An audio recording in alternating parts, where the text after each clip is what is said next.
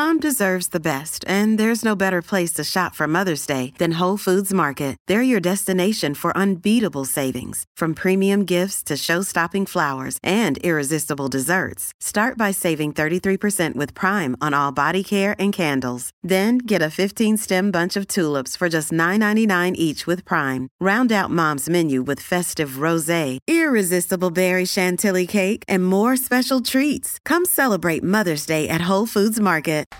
Hello. Welcome back to a brand new episode of Live Your Personal Best. On today's podcast episode, we are joined by Jill, talking all about the idea of dry January. Because dry January is something that I've never done before, but sober challenges are becoming more and more popular each year. This year, record number of people are participating. Maybe it's something you've thought about, and I know that it is, almost through the whole of January now, but it's not too late. And there's also dry July, sober October, challenges like this all the time. And so I sat down with Jill to really talk about, okay, can you make a big difference in your health in just 1 month of not drinking? Also, what does your drinking look like and your habits look like after you've done a challenge like this? I think that a lot of times, we're programmed with breaking out of diet culture of seeing a challenge and being like, oh my gosh, this is just restriction, which is going to lead to binging after. And because of that, a lot of people discourage trying things that aren't super permanent. You try to discourage things that, you're not going to stick with. But Jill has a different approach of actually encouraging you to try a 30-day sober challenge, encouraging you to try a dry January. So I am so excited to be bringing you this topic. We've had this topic on the podcast one time before, and it was this time last year. So I'm excited to be bringing up the topic of being sober curious again. I share a little bit of my story. Jill shares about hers and just where you can find more support about all of this. But before we do get started, I did want to let you know that my program Beyond the Hype Bootcamp is officially opened to go enroll. And so if you are someone who always finds yourself starting new things, setting new goals, going at it for the first week or two, and then just falling off and being like, I have no idea how to incorporate this into my lifestyle, Beyond the Hype Bootcamp is for you. It's taking you past that initial burst of motivation and showing how you can incorporate habits into your lifestyle without changing your entire life and your entire routine. And so if this sounds like something you need, it is a 6-week program. Go to emilykaufman.org/beyondthehype, emilykaufman.org/beyondthehype. Link is right down below too. And with that, let's get started. What's up, and welcome to the Live Your Personal Best podcast. This is the place where I help current and former athletes like you to show up confidently in the gym and in life. I'm your host, Emily Kaufman, a former Division I athlete and author of Elite to Everyday Athlete. I'm going to show you how to stay motivated in reaching your goals and how to have more fun doing it. So let's sweat it out and start living your personal best. Hey guys, today we are joined by Jill. She is the host of the Sober Powered podcast and works as a biochemist in the Boston area. She has a master's in biology and has dedicated herself to learning about alcohol's influence on the brain and how it can cause addiction. She uses her platform to educate and empower others to assess their relationship with alcohol. I'm so excited that you're joining us today, Jill. Yeah, thank you for having me. Yeah. So I think that this is a perfect time to be bringing you on. We are in the midst of dry January. And even if you're listening to this right now and it's not dry January, they have the dry July. There's all these different challenges, right? And so I'd love to get to know your opinion. How do you feel about these challenges? Are they helpful? I love them because I think it's the perfect opportunity for someone who's sober curious to take a break, because one of the scariest things about taking a break is people are going to ask why you're not drinking. And if you're just, oh yeah, I'm doing dry July or I'm doing dry January, sober October or whatever, that's so acceptable now that no one would even, they'd be like, oh, cool, good for you, and move on. So I think it eliminates a huge barrier to participating. Yeah. So it almost gives like a built-in excuse that a lot of people understand. Yeah. And you don't have to worry about anyone like giving you a hard time. They might be doing it too. So many people participate every year. So it's really cool. Yeah. And this is something that's been bigger recently, right? Like this hasn't always been around. Yeah, so Dry January at least started back in 2013 over in the UK. And then it made its way over here, and it's just become more and more popular every year. Millions of people participate. This year seems to be the biggest. I don't know the numbers yet, obviously, but I think with quarantine, more people have been drinking. So therefore, more people are questioning their drinking and wanting a break. Yeah, I think that's so interesting because I'm also very much a math heavy person. I'm into the statistics. And so to see, all the articles that come out that's like, oh, yeah, Americans are drinking now more than ever. But then you also have more people sober curious than ever, and more people trying these dry challenges. It's like these are kind of working hand in hand, I guess. Yeah. And I saw some really cool statistics about Dry January that if you get support during the month, you have, I think it's about 70% is your odds of completing the challenge versus people who try to do it on their own. I think their odds of completing were down at like 36%. So getting support and like being part of the community and everything, it just helps you. And support doesn't mean like you must go to AA every day for Dry January. It could just mean like listening to this podcast or reading some Quit Lit or even watching like the new Sex and the City reboot where they're talking about sober curiosity, like any form of support. Yeah, I was just gonna kind of ask you what that support looks like because I think that, a lot of the things in stopping drinking and saying that you no longer drink, there's the huge myth around it of like, oh, it must be that you're an alcoholic then, right? It must mean, oh, you go to AA and like you fit that one stereotype. But now that we're seeing there's so many other ways that you could fit into it. I love that you mentioned those other areas of support too. Yeah, and AA doesn't work for everybody. It works for a lot of people. And I think that their like methods and thought processes are fabulous. But there are meetings too that aren't just AA. Like there's something that's called the Luckiest Club, and it's just Zoom meetings, and they're not affiliated with any step work. And you just chat with people around the world that are just like you. There are all these apps now for people who are sober curious or sober. Therapy is an amazing resource. There's meetups. There's Namaste Sober, which combines like yoga and not drinking. So there's a lot of different ways to get the support you need that's no longer just going to an anonymous meeting and maybe not feeling like you quite fit in there. Yeah.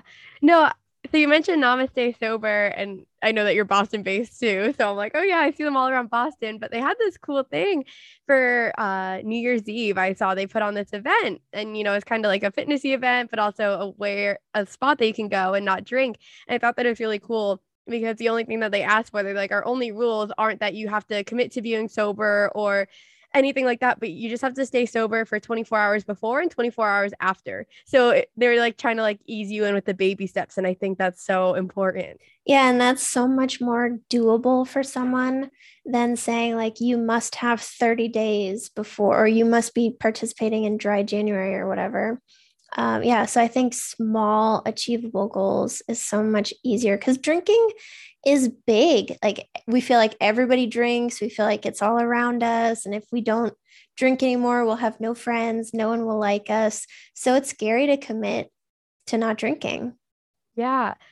So you mentioned, by breaking it down into the smaller goals, how long does it take for someone to see the effects of not drinking? So it depends on what your drinking was like. Some of them can be immediate. Some of them can be around 30 days. Some can be longer. But if you are someone who's sober curious, let's say, and you drink and you feel anxious after you drink, you feel guilty for drinking, your sleep is disrupted, something like that, you should see quicker benefits. So that anxiety could even go away. Your sleep could get better pretty quick. Within the first 30 days, there are a lot of benefits that have been seen in Dry January studies of people that have had more energy and better sleep, and they've felt happier and proud of themselves, and liver health is better. But for other people, if you were drinking heavily for a very long time, the benefits could be a little bit delayed. For mental health specifically, with anxiety, that one is tough because if you have pre-existing anxiety, it might get a little worse before it gets better. So that could maybe feel disheartening. Like I stopped drinking, I'm trying to do this good thing for myself, and now I feel worse. But there's a withdrawal period in the beginning that some of us need to get through. I had actually alcohol induced anxiety. So I don't have real anxiety. It's not something that I struggle with, but alcohol caused anxiety for me. So as soon as I stopped drinking, that went away and I never had anxiety again. So people could be in that situation. So it's a little bit different, but I think by like 2 weeks to a month, there should be some obvious benefits. Yeah, that's awesome to hear. So kind of like what you're saying too is if you commit to a challenge, if you commit to a 1 month, you can see benefits even within that 1 month. It doesn't have to be, okay, now I'm committing to forever and that's the only way I'll see a benefit. Yeah, exactly. And it can be even like with bloating or something like that, like alcohol affects our digestion and the foods that we eat too. So it's not even the alcohol, it's also the drenchies that you get at the end of the night that affects your food choices. So you could feel better just health-wise in the first few days because you're making better choices all around. Yeah. No, I love that. And do you think that it affects people after that they're done with the challenge of how they approach drinking or think about drinking? Like, what does it look like after a challenge is done? Yeah, so part of the challenge is learning how to navigate real life without drinking. So it's not just that you hide out in your room and you don't drink for 30 days and then you resume life.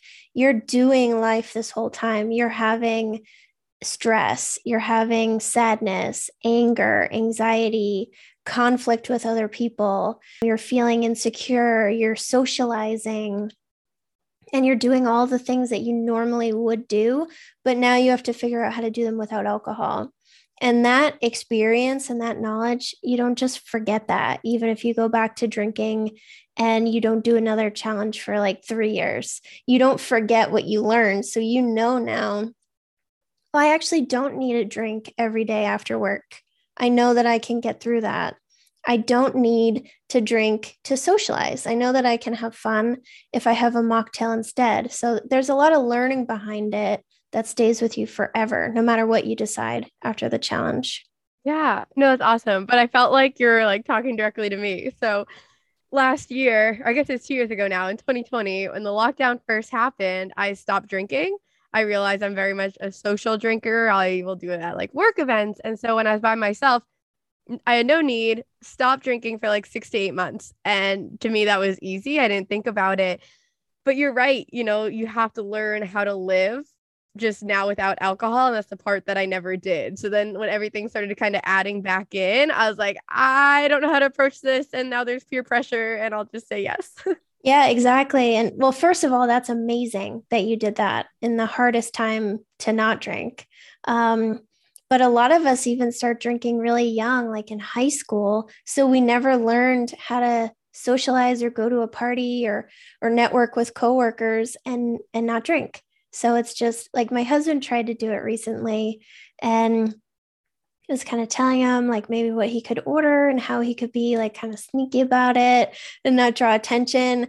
And he ended up drinking because like everybody else was, and it's what he always does. And so it's definitely hard. And it doesn't matter if you have a problem like me or you're just a social drinker. It's difficult for everybody. Yeah. So you mentioned that your husband still drinks. How do you find yourself in the situations where you're surrounded with people that drink? Does everyone kind of know that you're completely sober? Is that something you kind of hide? How do you approach that? Yeah, in real life, it's not something that I like to advertise everywhere I go. I feel like it's pretty private, even though I blast it all over social media and podcasts and stuff. A lot of family know, but a lot of like coworkers and acquaintances don't. I'm just someone that like doesn't drink. And it is hard when I'm the only one, which is usually the case that everyone else is doing it. I'm not. Sometimes I feel a little bit jealous or left out, but then I just look at the reality of my situation. Like I don't have a drink socially like my husband does. One drink that he like nurses for 2 hours and then stops. Like I don't do that. I have like 500 drinks and embarrass myself and feel guilty the next day and sleep terribly and have anxiety and all of that. So I can also look at the truth. But it is hard to feel left out because there's a vibe that's created among the drinkers.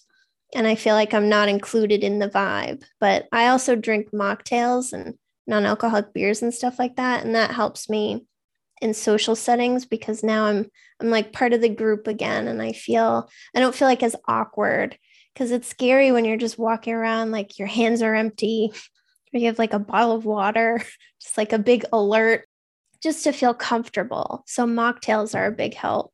Yeah, no, that's great advice because, yeah, I guess it's all about trying to be comfortable. And, if it could be anything in that bottle, you're just like, oh, mine's a non-alcoholic beer. And then you feel like you fit in. Yeah, exactly. It's about me feeling comfortable. And something else I've realized is like really nobody cares. I had a lot of people question me in the beginning, like maybe the first 6 weeks, but that's because I was everybody's party friend. I was always like partying at happy hours for work, and everyone just knew me that way. And then all of a sudden, I just never drank again. And people were like, you're still not drinking? Like, why can't you just have one? Are you sure you're not going to drink? And then once they saw I was serious, after like 4 to 6 weeks, they stopped caring. And it's been over 2 years and like no one asks. So I think that's another big fear too. Like everybody's going to be like, why aren't you drinking? Tell me everything. And they really don't care. Nobody cares. Yeah, no, they might ask, but you're right. They forget about what your answer was even a day later. Yeah, right. It's not important to them. They might ask because it seems odd that someone is not drinking at a party. And I always just say, yeah, I don't drink. Don't drink. That's it. And then they're like, oh, okay, good for you, is usually what they say. Yeah, that's funny. So I know that you completely don't drink anymore, but I was wondering, since you do study alcohol effects on brain, how do you feel about drinking in moderation? Is that something that you encourage, is better than nothing, or should we still just avoid it kind of completely? So there are no health benefits to alcohol at all. There used to be like all these studies that showed it was good for the heart, or like red wine, or you live longer, and those things have been disproven. There was a study that came out last year that like no amount of alcohol is good for your brain. But if you stick within the guidelines, I think you're fine as long as you're someone who can moderate. Like if you can have a drink and stop and move on with your life, then, great. I'm so happy for you. It's when the guilt comes in afterwards and the shame, or like not being able to control it, or bargaining with yourself, or trying to come up with like all these rules. Those are the people that should stop. But if you can truly just drink or not drink, it doesn't matter, then, live your best life. I don't try to get my husband to stop, or really anyone else in my family, because like I said, I'm the only one. So I think what they're doing is fine, because we can also look at the food that we're eating. Some of the food choices that we make are not the healthiest things ever. So I kind of think of it along those lines. Yeah, no, that's funny that you bring up food. Yeah, it's like sometimes maybe the alcohol isn't the worst thing that we ate that day. Yeah, like I'm a big fan of Five Guys, and I'm sure that's not like it's not the best choice. That's funny. So I'd love to get to know a little bit more about your story too, because you mentioned, like some people can drink in moderation, but not everyone, and like maybe you're not able to. So what led you to being like, this is it, I'm no longer drinking? Yeah, so I started drinking when I was 22. So I was really bullied in school, and I never really had any friends. So I was never invited to anything. So I was really protected from high school drinking. And then I got to college, and I was like kind of weird because I never really had that many friends. So I just kind of kept to myself and socialized a little bit during the day. And then when I got to grad school, everybody drank. The professors drank. They partied with the students. There was alcohol like on people's desks at school. We had parties in the school.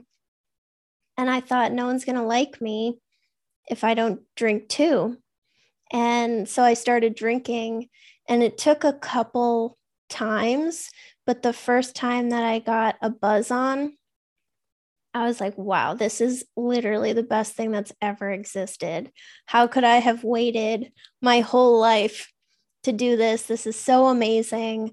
And then after that, like I was doomed. And then I couldn't control myself. I had no understanding of like how much was too much. I was constantly getting drunk when I didn't mean to and getting sick, embarrassing myself. And then a couple years later, like my mental health started to suffer. And that was ultimately why I stopped. And I rationalized it because I was a high achiever. I'm married. I have a house. I haven't ruined anything in my life. I have a job that people think is really cool. I have degrees. I got my master's while I was drinking. So I could rationalize it all day, like, oh, I'm not that bad. I just need to practice moderating. But eventually I became really, really depressed and suicidal. And that was what ultimately made me stop, because I realized I'm only suicidal when I drink. And for my own safety, I can't drink anymore. And then as soon as I stopped, those thoughts went away. And I actually did a test. I thought I could cure myself as like my one last chance. This is it. This is your last chance to drink normally. So I took 90 days off, and then I went back to drinking. And then all the suicidal thoughts came back. Everything horrible immediately came back into my life. And then I was able to be like, okay, you just can't do this. This is not, you can't change this. This is just what alcohol does to your head. And that was about 2 years ago. Yeah. And you like don't look back for a second. You're like, I know that I'm making the right decision. Yeah, it's hard because I was a wine drinker, and wine is so romanticized by me and by society. And sometimes I get jealous of people that can drink and move on. But I also accept at the same time what's actually going on in my situation. And there's a quote in the recovery community that says, addiction is giving up everything for one thing, and recovery is giving up one thing for everything. And it's literally the truth. Like when I was drinking, that's all I did. All I did was drink, recover from drinking, and think about drinking. That's it. And then now that I'm sober, I have a whole life. I can do, like, my husband and I talk more than ever. Like I'm actually getting to know him. I'm happy. Like I have good body image now, like all this stuff. And I recognize every single thing about my life that I like will disappear for alcohol. So you can miss it and accept reality at the same time. Yeah. No, I love that. You're not saying like, oh, like here I am living this life and I hate alcohol and I'm like nothing about it. You're like, no, I can miss it too. But also with that quote, that like hits me too, because if we ever think, oh, maybe giving out alcohol is this huge thing. I remember when I was an athlete, we would do sober seasons. And so I'd see everyone in college drinking and I would think I'm missing out on so much because of that. But that quote, as you said, you're just giving up one thing for everything else instead of the other way around. Exactly. Yeah. Yeah. It's alcohol or it's everything else. And some people can have both in their lives. But for me, I don't know, alcohol is just too amazing to me that I'll give up everything else for alcohol. So I just can't have any. Yeah. So with where you're at now and you have Sober Powered podcast, kind of like what's your mission with that? So I want to help people understand that there isn't something that's wrong with who they are. It's not a choice that they made. It's not because they're a weak loser or a bad person. It's not a self-control issue. I want them to understand that there are so many factors that go into whether or not someone develops a problem with alcohol, and that it has nothing to do with your personality or who you are, if you're good or bad. So that's kind of my overall goal, is because the shame is so intense when you struggle with alcohol. So I want to alleviate as much of that shame as I can for people. Yeah. No, because even as you're talking there with like the personality, I think if you say alcoholic or someone who abuses alcohol, you think of in your head that person that goes around destroying everything, destroying all their relationships, has the DUI. But you're over here and you're rationalizing when you were drinking of like, no, I have everything put together, like, so that's not me. Yeah, exactly. And the stigma tells us like it's a choice. People let that happen. They're too weak to, deal with their own lives. And it's just not true. And, addiction isn't searching through society to find the losers among us. It can get anybody. It doesn't matter how many degrees you have, how much money you have, what your race is, where you live, anything. It can get anybody at any time. Yeah. Well, I've loved this whole conversation of, looking at how we can break the stigma around it, how, it's not a personality flaw, and how anyone can kind of approach taking a cleanse at 30 days off, and like kind of how that can empower them too. Is there any one last piece of advice that you'd love to leave everyone with? Something important to know is if you're considering it or you're questioning your drinking in any way, that you're doing that for a really, really good reason. And at least like the smallest thing that you can do for yourself is to just look into the community, see what's on Facebook, join some groups, go on Sober Instagram, listen to some podcasts, read some books, and just look and have an open mind. And that will help. And you'll see someone that you can relate to. Yeah. And what I love about that too is it's all, stuff you can do from the comfort of your own home, from being private still. Like, as you said, it's not something you have to declare to the world, even if you are on social media doing it. Yeah, exactly. You don't have to alert everybody like, hey, look at me. You can, download the Kindle app on your phone and read a book in private. You can listen to podcasts in private.